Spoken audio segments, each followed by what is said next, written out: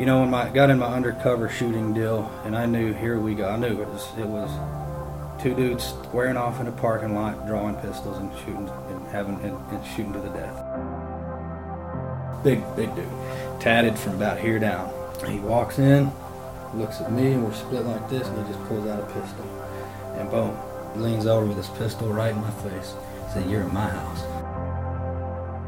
I was expecting a hard rescue, and then it just became inevitable. It ain't happening. And I'm gonna die in this roach-filled, piss-stained trap house. I guess the man upstairs has a plan. Because I shouldn't be here, man. There's no way, after these scrapes. That's how I think I've gotten through it. I was allowed to live through that stuff.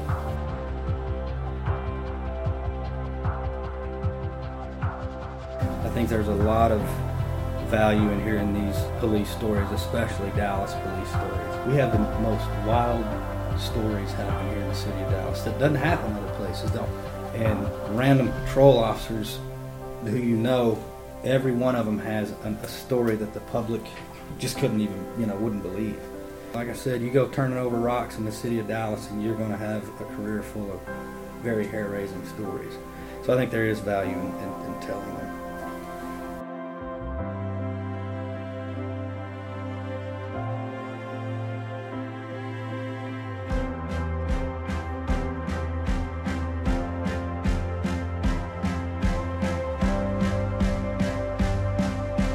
You're listening to the ATO Bridging the Divide podcast, brought to you by the Assist the Officer Foundation.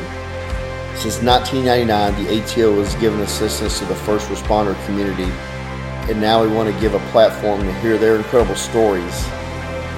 We also want to hear the stories of the many people that support us. Our community is small, but it is strong. We have differences. We don't always agree. And we all make mistakes. But together we can grow, we can heal, and we can learn from those mistakes. And together we can bridge the divide.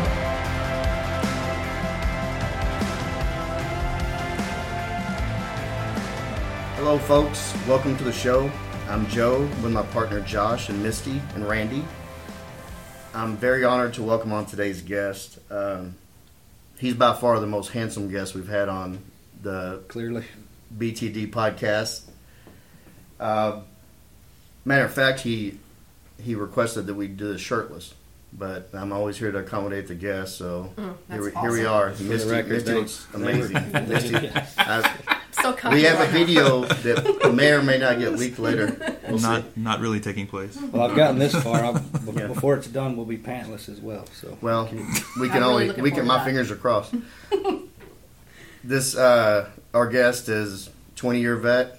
He has worked Northeast Patrol. He is former SWAT. He is now in the narcotics unit. He's done undercover. He's now doing their training. I'd like to welcome on. What's your name again? Senior Corporal. Matt Baines. Matt, thanks for coming on, man. Yeah, thanks, Matt. Sure. Does your mom call you Senior Corporal? No one does actually. Just me. Right. But I'm sitting here next to Misty. This is going to be a tough act to follow, guys. I can't believe y'all did this to me. You actually listened to it? Oh yeah. I can't stop looking at that bald head. I know. I need to look away. Put a partition. Yeah. All right. So you were born in Greenville, Texas, Yep. And how long did you? When did you move from there? I was actually born. I don't like putting this out there, but I was actually born in Virginia, and I moved to Greenville probably when I was a few months old. Lived there for 12 years. Then moved up to Oklahoma City, where I ran into some of your old people, Misty, and then moved back here for high school and went to Naaman Forest in Garland. That's where I graduated high school. Went to Baylor for, I don't know, maybe 1 or 2 semesters, long enough for them to figure me out and be like, thanks for coming. We don't really need you back. Right. So off to the military it was from that point. Growing up in Garland, and then you joined DPD. Were you the only department you applied with, or did you? No, some I other put in ones? for Garland, Dallas, maybe Irving, if I remember correct. A handful. You know, I'd come back out of the military and finished up my college degree on the GI Bill and was getting ready to graduate when Dallas picked me up. I was actually still a student when I got hired on at Dallas, but, you know, the city doesn't know that, so don't tell anybody. No, nobody's going to listen anyway. Right. So especially when they see the great Matt Baines, is the guest. So you grew up in Garland, and one of the most exciting things about that area is Town East Mall back then, and that Toys R Us. And you get dropped out at Northeast Dallas. Mm-hmm. And talk about that. Yeah, it was just my upbringing in general was more like the Brady Bunch, you know, and you know they call it the Baylor bubble because it's a pretty sheltered group of type of people that go there, and you know, I grew up in a big, happy, loving family that we kept each other safe, a lot of love there, and then I get out to Northeast, and you know, it's just deep nights. First watch at Northeast, and it's full of everything you want. From all the dope, the violent crime, the murders, the good, honest, nice people, the good restaurants, and then the you know, North Grove, all the gangs, and I loved it though. You know, I adapted to it instantaneously. I mean, there was not a huge learning curve for me, even through my field training months. It just became clear to me. And when Dallas hired me, I was like, "Whoa!" I thought I wanted to be a cop, probably, you know, because I did some of that stuff in the Coast Guard and was introduced to law enforcement that way, and got my degree in criminal justice. So I was kind of tailoring that law enforcement career. And then when Dallas picked me up, I was like, "Yeah, I don't know if I meant that. I don't know about Dallas, you know, hold maybe." on Yeah. Yeah. And so, but I instantly found out that, man, this is awesome, and so we just started, you know, doing the dope chasing. That's where all the action is chasing dope, and you guys know that from beating Southeast the way y'all did. And you know, we had our little Northeast goons as well, and all the car chases and the drug arrests, the violent crime. I used to really like working murders, and you know, had a knack for it. So that was what I think I did 6 or 7 years in Northeast, and in that time I would get selected for, you know, gang unit, TF, you know, the task force stuff. Yeah. Not the task force, but what job enrichment. So I would do months in gang unit, and then I would be on a burglary task force, and I worked a lot with deployment and got introduced to some of the plainclothes stuff. So that's what Northeast was for me. A huge culture shock, but man, I slid right in. Didn't have a lot of problems. So it's kind of prepping you for what you're doing now and what you've done in narcotics in an undercover capacity. Sure. Yes. Okay. Well, and being, you know, I worked at Southeast majority of my career, and you learn so quickly in a matter of months of how things are, as opposed to working in a different part of the city that's not as crime ridden. And Northeast has such a diverse, it's such a diverse area when it comes to race, is ages, and you got some really shitty parts of town, then you got some really nice restaurants and nice expensive homes, and you know, influential people that live there. It enables you as an officer to kind of pick your path. You can go turning over rocks at 2 a.m. and you're going to find hell, you know. Yeah. Or you can, you know, go the other route and, you know, kind of avoid some of the, because it doesn't take long to learn as an officer at Northeast how to get into some stuff or how to avoid it. And so there's, you know, there's different types of officers. And in Northeast, you can have a pretty good career kind of laying low, you know, writing tickets, you know, doing some of that lighter type of enforcement, or you can just go balls to the wall and get in as deep as you want. And that's what you did. That's what I did. All right, good. We have some footage and a video here, and we're going to play it, and then I want you to describe what the hell happened on this crazy incident and just how this went. Sure. All right, starting out in a car chase. Is this your dash cam? This is my dash cam, yes. I was doing a takedown for narcotics and Northeast deployment. I have to critique your driving a little bit here.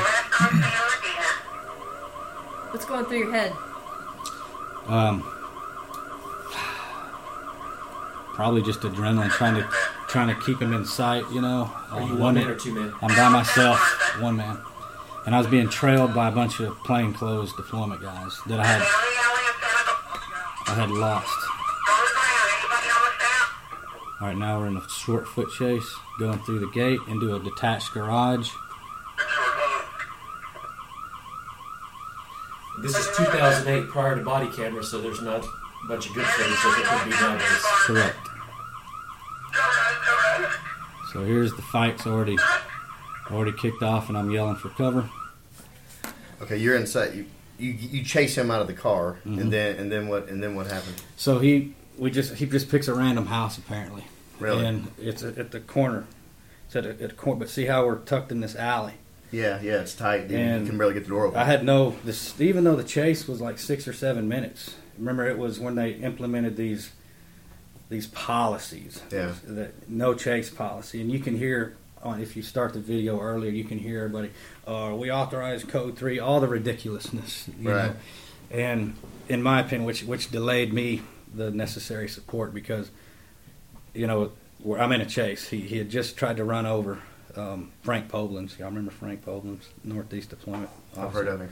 So, yeah, I'm chasing him for a bona fide reason. It set up a dope deal. This, that, and the other thing. It was legit as you can get. And so everybody's skittish as to whether or not they can drive aggressively and all that stuff. You know, and we still fight those problems today. Yeah. So, end up in the garage with this guy, and it's a detached garage. It's not attached to the house. And he's got nowhere to go. And he turns around, and, you can recognize, oh boy, it's going to be one of these super calm demeanor, really big dude, over 6 foot. I think he was 6'2", something. Mm-hmm. I'll exaggerate him for this purpose. He was like 8 10 foot foot, tall. yeah. He was like 500 pounds. an incredible Hulk. Mm-hmm. And so we tie into it immediately. But I'm young, in shape, not real scared at the moment. And the first couple really solid licks I gave him, I was like, okay, PCP or something. This is having, and he's just kind of chilling, just taking them, and he's relocating me around that garage as he see fits, Yeah. And there was this, it's kind of funny, how you get in a real shit storm and you look back even years later and you remember something kind of crazy. Mm-hmm. So I'm tangling with this dude, and I catch this real obvious movement out of my peripheral down here, down low. And so I angle off, and I'm square. When I'm looking, it's this little pit bull. It's like a brown pit bull. He's probably 4 or 5 months old. So he's still a pup, Mm-hmm. but he's not like a little puppy. And that look on his face is like, I'm going to be out here if y'all need me. Y'all got it. And he's walking and taking a shit at the same time. Yeah. And he's like, y'all got this. I'll be out here. Yeah. And he's leaving this little trail of turds out of the I will garage. be out here shitting myself. Y'all keep fighting. Yeah. Anyway, super random. Don't know why I remembered that, but it was a long time. The reason I remembered it because years later somebody said, "Man, why did everybody smell like shit after this big?" You didn't want to tell them that you did your pants. That wasn't me. I honestly that was not me. So Great alibi. yeah. And so this guy breaks free from me. By the time we disengage in the garage, he's pretty covered in blood. And I'm standing there holding his shirt as he walks right out of his shirt, and he just beelines through the backyard, probably 20 yards distance to the back of this house. And he just, bam, kicks the back door in, goes inside. And so I draw my pistol, and I go in right after him. And the house was some Hispanic lady, okay? And right ahead of the door, the small kitchen with a kitchen table, and all the chairs were upside down on the table, like she was either mopped the floor or getting ready to mop the floor. Yeah. And off to my hard left in the blind spot, there's a refrigerator, and the door is open, and the light's illuminating, and there's 2 little boys, probably 7 and 9 years old, and they're standing there in like Spider Rue's underwear, Yeah. And I'm taking all this in. The lady is completely screaming at this point, lost her mind. This dude crashes, and he's covered in blood, Oh. crashes through her door, and he picks a chair up, and he's standing there like a baseball player. And so I point my gun at him. I say, "You throw that chair at me, and I'm gonna shoot your fucking ass." And as soon as I say that, man, here comes that chair flying right at me, And so I duck the chair, but he's like right behind the chair. He's rushing. He's rushing as he's throwing it. Man, yeah, so boom, I'm on my back, still got my pistol out. He gets off of me. As soon as he flattens me, he gets off of me, and I'm like, oh, we're throwing furniture and shit now. Okay, Right. It's going to be that kind of. So, man, we commenced to brawling in this house from the kitchen into the living room, down a hall, and I mean, I was using pictures off the wall, clobbering this dude over the head, and then Expensive vases, yeah, smashing like his head. spinning the picture frame around his neck like a Yeah, hula hoop, yeah. a candle holder, bow, right on the set, a frying pan on the stove, boom, I'm just kidding, Yeah, like But Bugs Bunny. halfway cartoon. kidding, but no, it was that kind of, it was like Tom and Jerry in this house, and you can hear on the audio, or I get on there at one point, I say, is my radio working? I need help right now. And Frank Poblin shows up. He was the one that was able to sort of hang with me during the car chase, and he gets there 3-4 minutes into the ruckus, and so Frank, if y'all don't know him, this happened right at the end of his career, so I think he'd probably put a good 75 years or something in DPD. I mean, he was old. So he's old, man. He comes stumbling in there wearing blue jeans and a sleeveless Harley shirt and a white ponytail down his back. I'm like, good to see you, Frank. Yeah. And so we're both with this guy. He ends up going down the end of a hall and barricading himself in a closet, which I didn't think was the best idea, because if there was weapons in there, Yeah. but it was better than the alternative. And at this point, I'm gassed. I'm having trouble even breathing. So I tell him, dude, hold this door shut. I got to get out of here I got to get on the radio and tell people where we're at, because they're never going to find us in this house. So Frank's holding the door. He's like, good idea. He's holding the door. I go down the hallway, out the living room, through the kitchen, around the house, and I go out in the front yard. And we're at a corner, and I give the location on the radio, and then I hear the hell breaking loose in the house. So I'm like, damn, he's in there with Frank. He's gonna kill Frank. So I go back in there, and this dude's out of the closet, and he's got Frank like this, up against the wall, choking him, and Frank's got that polished 226, 357 Oh my God. SIG, just kind of swatting him, boom, in the face, with his pistol. And so I just, like hockey check him. We go into the bedroom, and I'm beating this dude with my baton from head to toe, and then on the backstroke, my baton gets jerked out of my hand. I turn around, it's Eddie Reynolds. Mm-hmm. So he steps in there, bam, bam, he starts blazing on this dude with my baton. And then, so I was like, well, at least people know where we're at, Right. And then another officer shows up. I don't know who it was. Somebody has the bright idea of, No, the mace. the pepper spray. Oh, here we go. So here we go, pig pile on the ground, and Oh, God. there's 3 or 4 of us on top of him. This dude, just like a bulldozer, just powers up out of it. Still not breathing hard, still not upset. He starts jogging back out of the house toward the garage, and we're all ducks in a row, chasing after this guy. And Scott Smith, you'll know him, an outstanding officer. Mhm. He's on foot running up through the backyard, and I'm 10 feet behind this guy. I'd been fighting him for 8-9 minutes at this point. And I hear it with conviction. You'll hear it on the video. Scott Smith, he's got a gun. And I peeled off behind a tree, and I'm like, he doesn't have a gun. I've been fighting this dude, rolling around with him, everything else for a long time. He's not armed. And when I went behind the tree, I went to pull my pistol, and my holster's empty. And it was like such a denial that I ran back in the house looking under the kitchen. I was like, okay, the kitchen. It's probably in the kitchen. And I'm searching while this guy's BPing up. I'm searching for my pistol. Sure enough, during that fray, he just somehow got it. Something, I asked those officers later and they're like, man, we didn't see it. We don't know how he got it. So, it's one of those things. Like in the academy, they do the gun grab and the weapon retention, and you got those young recruits. I was one of them. Man, I wish somebody would try to take my gun. Yeah, okay. Yeah. Watch it. I mean, Careful what you wish for. Be careful, yeah. And so it can happen, And anyway, he climbs up in the attic. Misty shows up, first SWAT officer out there, and she starts kind of looking for a place for the command post, organizing perimeter, and patrol had gotten so fed up with this situation, they went in, they breached, made entry into the garage, jerked him down through the ceiling, and we took him into custody.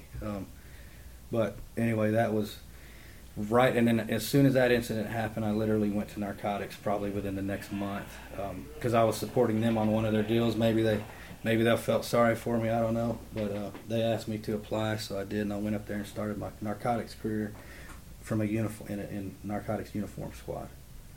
Because you were actually in uniform when you first got the narcotics? Bottom of the barrel. And that was when they just started that unit, right? Correct. Okay. Yep. Who was the supervisor on that? Sergeant Steve Sterling. Oh, yeah. Okay. Yeah, he came from Southeast. We Yep. worked with him. Matt, I've known you for quite some time, whether it be in narcotics or SWAT, and then of course back again over there in narcotics again. But that's a pretty funny story to hear. Most people don't understand the power of an individual, whether it be male, female, that is overpowered or high on PCP or whatever they may be high on, that just makes them invincible, right? So that's just one of your stories of survival. You've survived several different critical incidents throughout your career, have you not? Yes. Yeah, and I say survival and survive because that's exactly what you did. Do you care to talk about any of them and how they impacted you, not only personally but professionally? Sure. And that's why I'm here, and I think there is benefit talking to people like your previous guest and myself, and these younger officers, and even officers that are in our tenure and they're kind of ready to go out to pasture and ready to retire. I think there's a lot of value in hearing these police stories, especially Dallas police stories. Because as you guys know, our president was assassinated. Dallas Police Department has somehow we have the most wild stories happen here in the city of Dallas that doesn't happen other places. The armored vehicle attack on headquarters. I was out on that deal. We can sit here, the July 7th, we can sit here and go, story after story that these Dallas police officers encounter. And y'all know how it is when you're like at the range and you're stuffing mags and a couple of your old buddies get around you, the stories start flowing. And random patrol officers who every one of them has a story that the public just couldn't even, wouldn't believe. So it's not just us, that have these stories. You go, like I said, you go turning over rocks in the city of Dallas and you're going to have a career full of very hair-raising stories. So I think there is value in telling them. No, that's why we want to, the Bridging the Divide podcast, we started this to give all first responders. We're not going to just have a bunch of cops on. We want to have the federal side on, which we've already had a marshal on. We want to have firefighters on. Next week we're going to record a arson fire chief and get the nurses and doctors, because everybody Awesome. Yeah. has got a story to tell. You've got a hell of a lot of stories to tell, and most people would probably hear them and say, "Oh, that's embellished." These aren't embellished. These are some stories that one individual had to take on physically and mentally, and it just we'll go in. We're going to get into some other ones, but they just continue pouring on you like concrete, and it's heavy on your shoulders and it weighs you down. And I know that there's some things that I can't talk about because I'll cry. So Yeah. but Absolutely. everybody deals with something different, and talking about it helps, and that's why we want to give people a platform to give them an opportunity to do that. It's therapy. There's no doubt it really is. And we're having fun and shooting the shit, but still, these are serious stories Right. that happen to a person. Yeah. As we touch on these incidents, or whichever ones you want to come up with, I can think of three right off the top of my head right now that you've been involved in. One that we've both been involved in together. You're just not, I wouldn't say lucky, but they were incidences that could have turned into something very, very bad. You've overcome these. You've kept alive in these instances. So what kept you alive, and what made you successful in these deals? You guys can probably touch on one in a minute. Not to just get super religious, like get into religion why not? That's what it is to me. When I got in my undercover shooting deal, and I knew, here we go. I knew it two dudes squaring off in a parking lot, drawing pistols and shooting and shooting to the death. I knew that's what it was, and saying it sounds just like a very scary thought, but when it was go time, man, it was, the way I could describe it is like if it's January, I mean, it's so cold outside, the ground's frozen, and you're sitting around the campfire and you take a double shot of bourbon, and you know that warm feeling you get down in your stomach, and you just, that almost was this warm, confident, relaxed, is almost like shooters watch your targets. Right. And you got the double ear protection on, you're focused. And to me, when that undercover shooting happened, I wasn't worried. You know, I was more like, come on, let's bring it. And won that, no contest. There was 2 threats, and there was me by myself. And what would that be to me other than spiritual? You know? And July 7th, sort of the same way, when we realized that we had this dude pinned down and all that gunfire is coming. You know, a lot of that stuff is physiological and it's auditory exclusion, and I've studied all that stuff. You know, your vision, for me, everybody's different. My vision sharpens incredibly. I do lose a little bit of hearing, or a lot of hearing sometimes, but your body gives up other senses and gains in other your 5 senses. And for me, on both of them, all 3 of my shootings, my vision was incredible, and I don't have the best eyesight, but I just remember those things, and things do slow down, you know. But look at the wall on July 7th. We shouldn't have lived. No. There's no way we should. I mean, there's no way. Not where you, Danny, and the others were. No. And then that last volley, I'm standing there by myself, you know, shooting it out with this dude, because I provided cover while they pushed to that concrete stairwell. And you know, I guess the man upstairs has a plan. Because I shouldn't be here, man. There's no way, you know, after some of these scrapes. And anyway, that's how I think I've gotten through it. I was allowed to live through that stuff. Well, he wasn't ready for you yet. You still got work to do. Right. Right. I hear core confidence. I hear that inside you have some core confidence.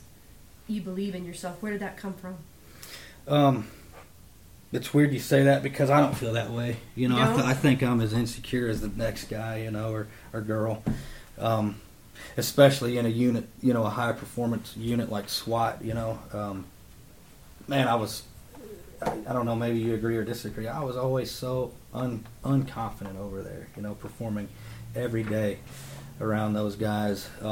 And I just did my best, and I worried about what I thought I needed to worry about and didn't give a damn about stuff that I couldn't change, or I don't think I needed to worry about.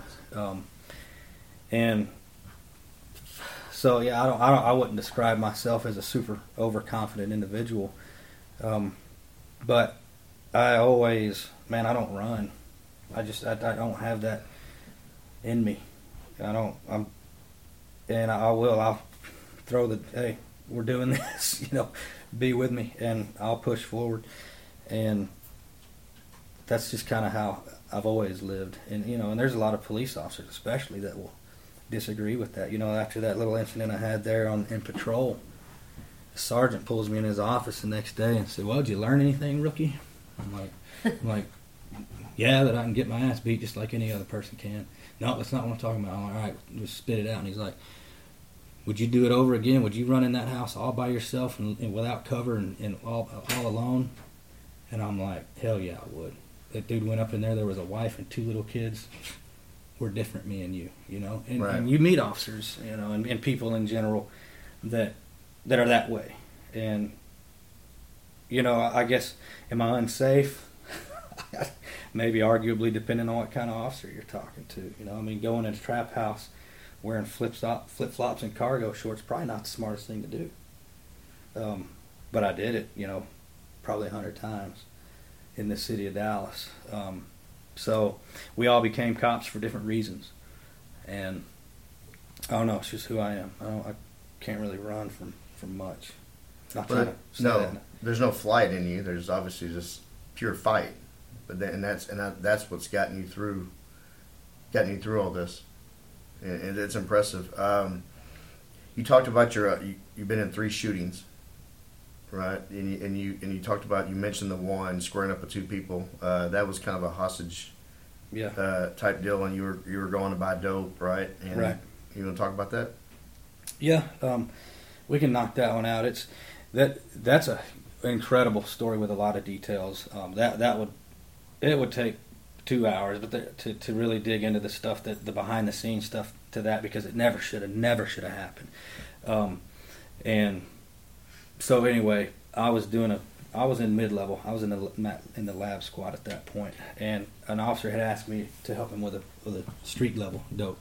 And people think, multiple kilos, thousands of dollars, big dope, that's dangerous. Sure, it's dangerous, but your real danger is $50 rocks. They don't value. They'll kill you if they knew they could get away with it. They'd kill you for $50 in your pocket, because these are fiends that are selling this dope. And the turf wars are always so violent, and the customers are just a byproduct piece of shit that they got to deal with. They do not see you as any value whatsoever. So the street level deals are by far, in my opinion, the most dangerous. And this was a $50 crack buy. I went in an apartment and made the buy real clean, in and out, from this older guy. It was a little different in the fact that after I paid him the money, he tells me, "All right, hang out here. I'm gonna go get the dope." And I'm like, "What do you mean hang out here?" And he's like, "Yeah, you got to stay here. I don't have the dope here. I got to go get it." And I'd never had anybody leave me in a trap house unattended before. For the listeners, mm-hmm. Would you explain what a trap house is? Okay. A trap house is just that. It's a trap. It's a fortified location that you can be allowed into, and your ass ain't getting out. Unless you're allowed out. Until they allow you out. And they use fortifications, barn door barricades, cages, shark cages, Jamaican blocks.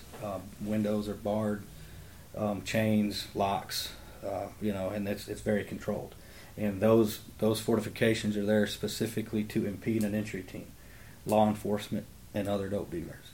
Right. It's to protect their dope and their money. And so we call them trap houses.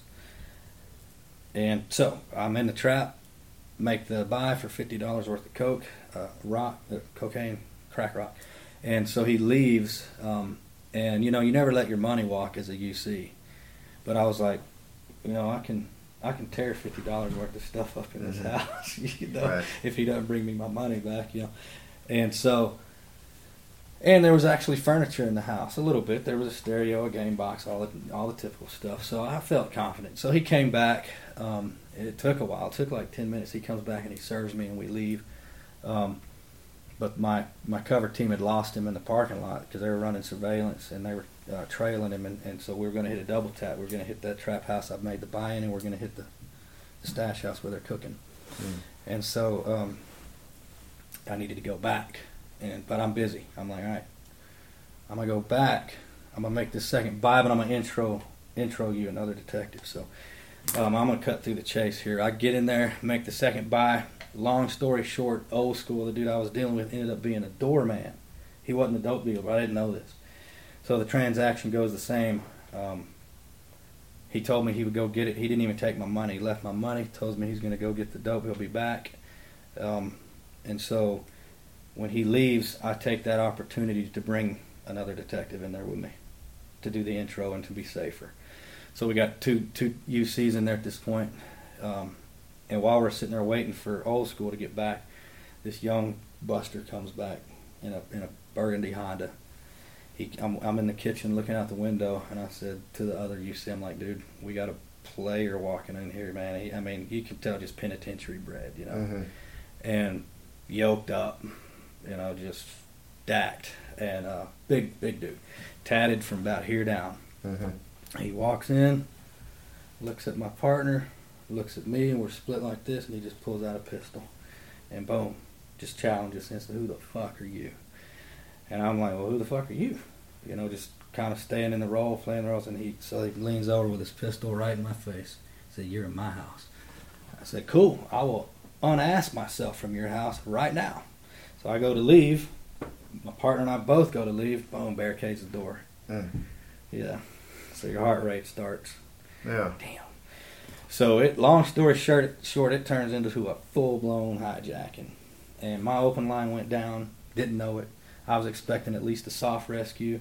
Then when it got real, when I was throwing out the rescue signals, I was expecting a hard rescue. And then it just became inevitable. I was in there 30 minutes. I'm by myself. It ain't happening. And I'm going to die in this roach-filled, piss-stained trap house, you know. And so I'm thinking, and I'm just, you know, talking, and he put it on us pretty good. He jacked us. I mean, he got us. Won't go into those details, but he punked us good, you know. And after he decided that he'd had his fill with us, and I had a couple of chances to lay some heat on him in there, and you know, and I didn't. And when you look at someone in a life and death situation, whether it be over in a war, whether it be an active shooter, whether it be a robbery, and they are combat ineffective. You look at your battle buddy, and they are combat ineffective. How'd you know? I looked at him, you know, and I even had a full grip, and I was ready to go, and he backed down. No, backed me off. That person's still in the department? No. Will they hear this? Likely. Good. You think that? I mean, I'm not trying to bash anybody, Yeah. but so I knew that I had a bad issue, a serious issue. You know, probably likely wasn't gonna see my wife and kids anymore. And that's all I'm thinking about. You know, getting home to the family. So he lets us out. And I see the daylight, and I'm like, dear God, it's over. I just wanted that fresh air. You know, it was a beautiful day. You know, and I know that sounds stupid, but I mean, you know, you see that daylight, and man, you just. And so I made it out. I think it's over. My rescue team, Johnny on the spot, they're right there. Like, what? They're looking at me. I'm looking at them. Like, what? We're both. Yeah. And so I go to get in, and they burn off. They leave me standing there. My combat effective buddy told them, leave. Y'all get out of here. Wow. And it turns out we were being followed by somebody that was in the trap house, one of the little goons in the trap house was following us. And I went 333 yards. I know that because crime scene told me that it was 333 yards from the front door to where we had the shooting. But that was my secondary pickup location. And my rescue team was right here around the corner. I'm walking up here, and here comes the burgundy Honda. Pulls right in front of me. I'm there by myself. No cover, no partner, no nothing. And the door's open, and he pops out with a buddy, and there's a driver still in the car. And he's coming right at me, and he goes to clear his weapon, and I just widen my stance, and shooters watch your target. And he got his gun up to about right here, and you know, mid-chest. Yeah, mid-chest, but I was already punched out, and he turned, and I saw his shirt flick, and I was like, "There's a double lunging heart." Popped him 3 times, man, done, and then engaged his buddy, and that was it, man. Then I had to call 911. My rescue team comes burning around the corner. They jump out. You know, we kind of stifle the situation there. I got 3 people prone down on the ground. I'm by myself, and you know, then I start worrying about DPD coming in hot and shooting me. You know, right. So I'm trying to do my best on 911 to tell them, hey, we're undercover out here and we are armed, and there's like 5 of us at this point. So we avoided that catastrophe. It was just good officers that responded, good dispatcher. Anyway, that was the undercover shooting. You know, How'd you wind up by yourself? People's feet are fast, man. Gone. Combat ineffective. Yeah. Didn't want any of it. And I mean, I don't know how else to say it. You know, it is what it is, and I'm not here to make any sort of enemies. And if people can learn off of this, then And I also know that you don't know how you're going to react in a situation. Yeah, nobody does. Like, look at that officer in Florida where they called him a coward, and he was like that school resource officer. He was an old dude. He was done, man. He was retiring, and that active shooter went to school. He didn't push it. I'm not going to call that guy a coward. A lot of people definitely would. You don't know how you're going to react in an active shooter, or when you're on your knees in a dope house and there's a pit. You don't know what you're going to do. So I hold my tongue when I see people do things that I don't know that I would have done, or I hope I wouldn't have done, because I know I'll be the next one to make a big old stupid mistake.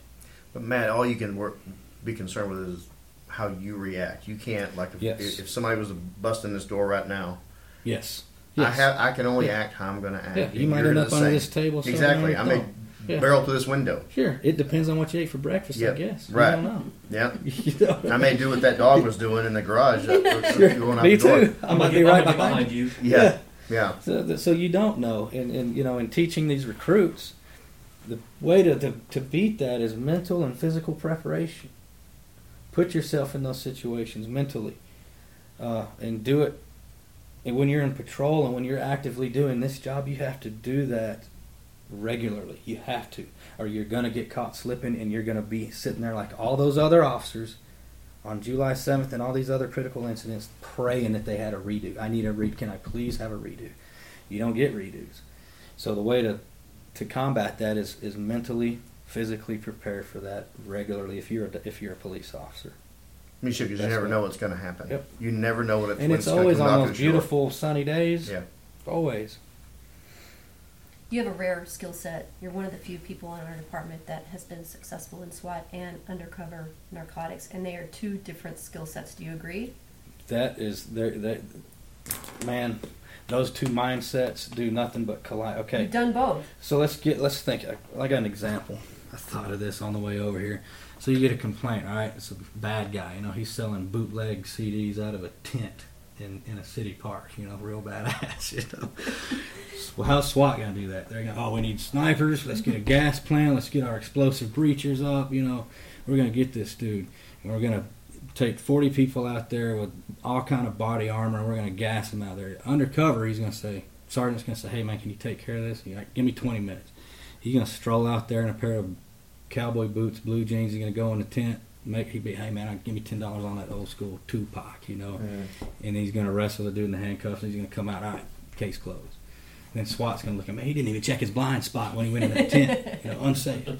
And so it's a totally different mindset operationally, and it's been great over the years watching these two organizations just go head to head, toe to toe, and it's not stopping, and it ain't ever gonna stop. And it's but you're right.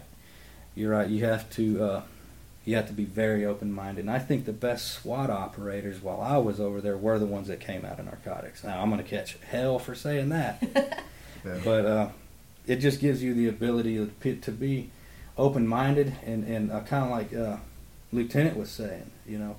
Narcotics officers, that dope's not worth your life.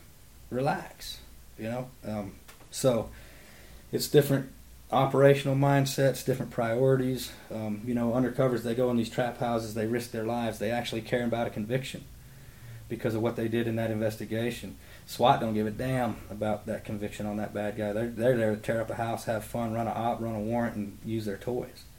But that UC's got a lot of personal things invested, but risking his life. He's got a family at home. He went in there and made that UC buy, and SWAT's not going to look at it that way.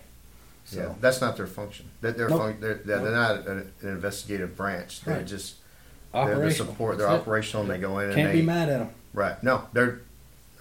Until they call me stupid for going and buying dope, then I'll be mad at them. Yeah. Like, hey, just because you're too scared or whatever. Right. you didn't want to do that in your career. That's fine. I've been called unsafe and ignorant myself, sure. and I'm sure you've heard it.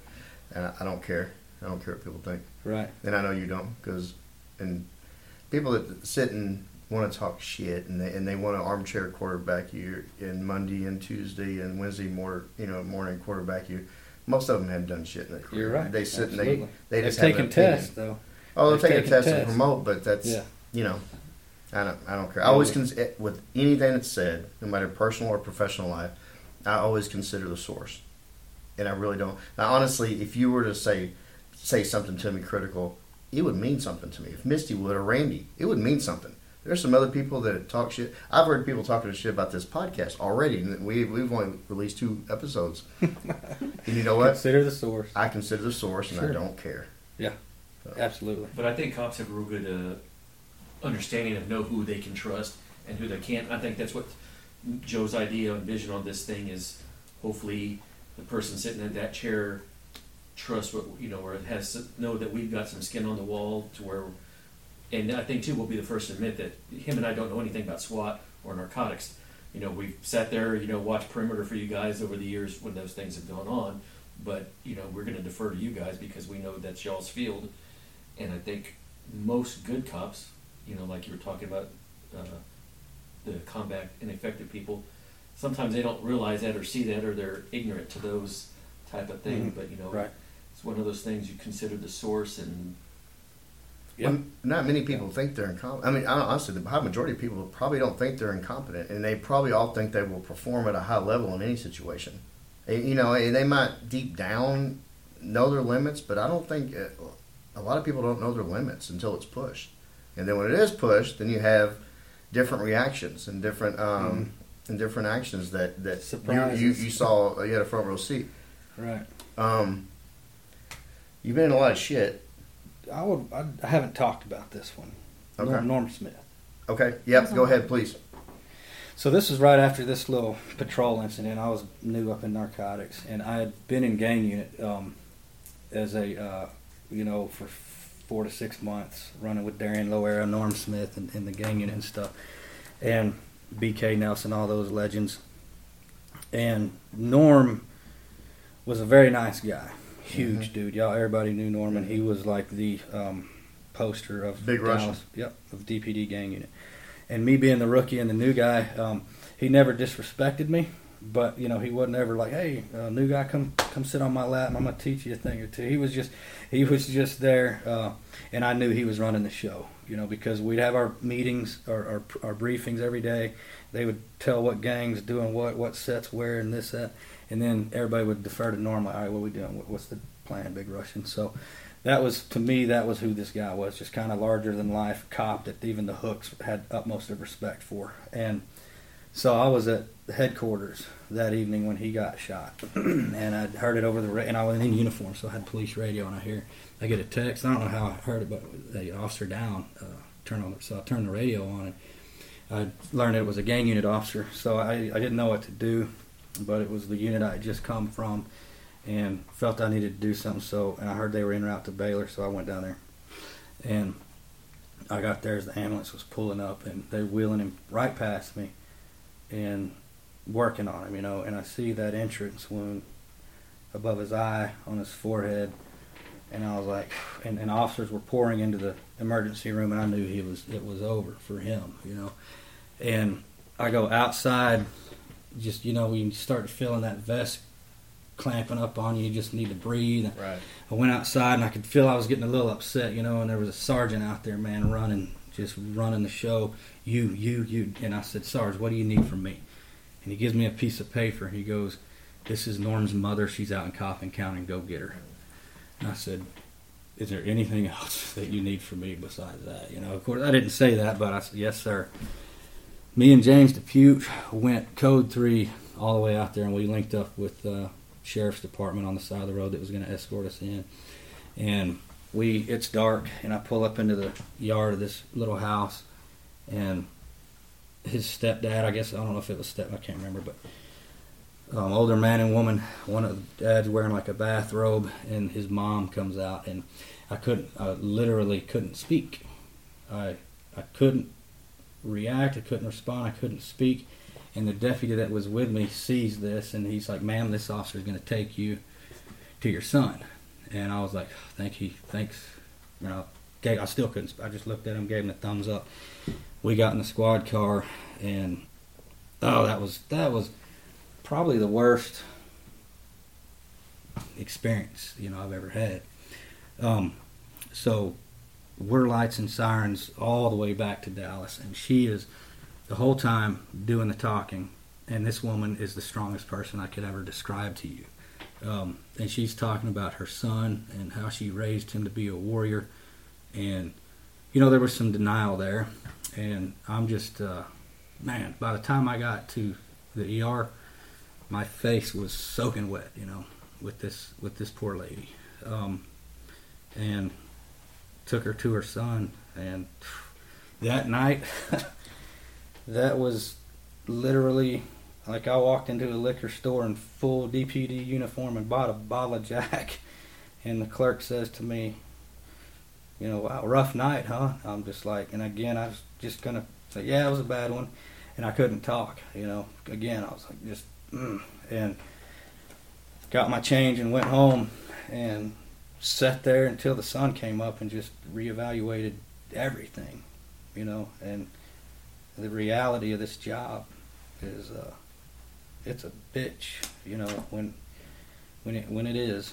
So anyway, I've never, nobody really knows that side of that, and that's a horrible story, Everything surrounding that incident, it changed the way we operate, some ways for the good, but that was a very, very valuable life DPD officer that, everybody still misses to this day, and he's still talked about as they all should be, because that man was a legend, and the work he did for this city was almost uncomparable.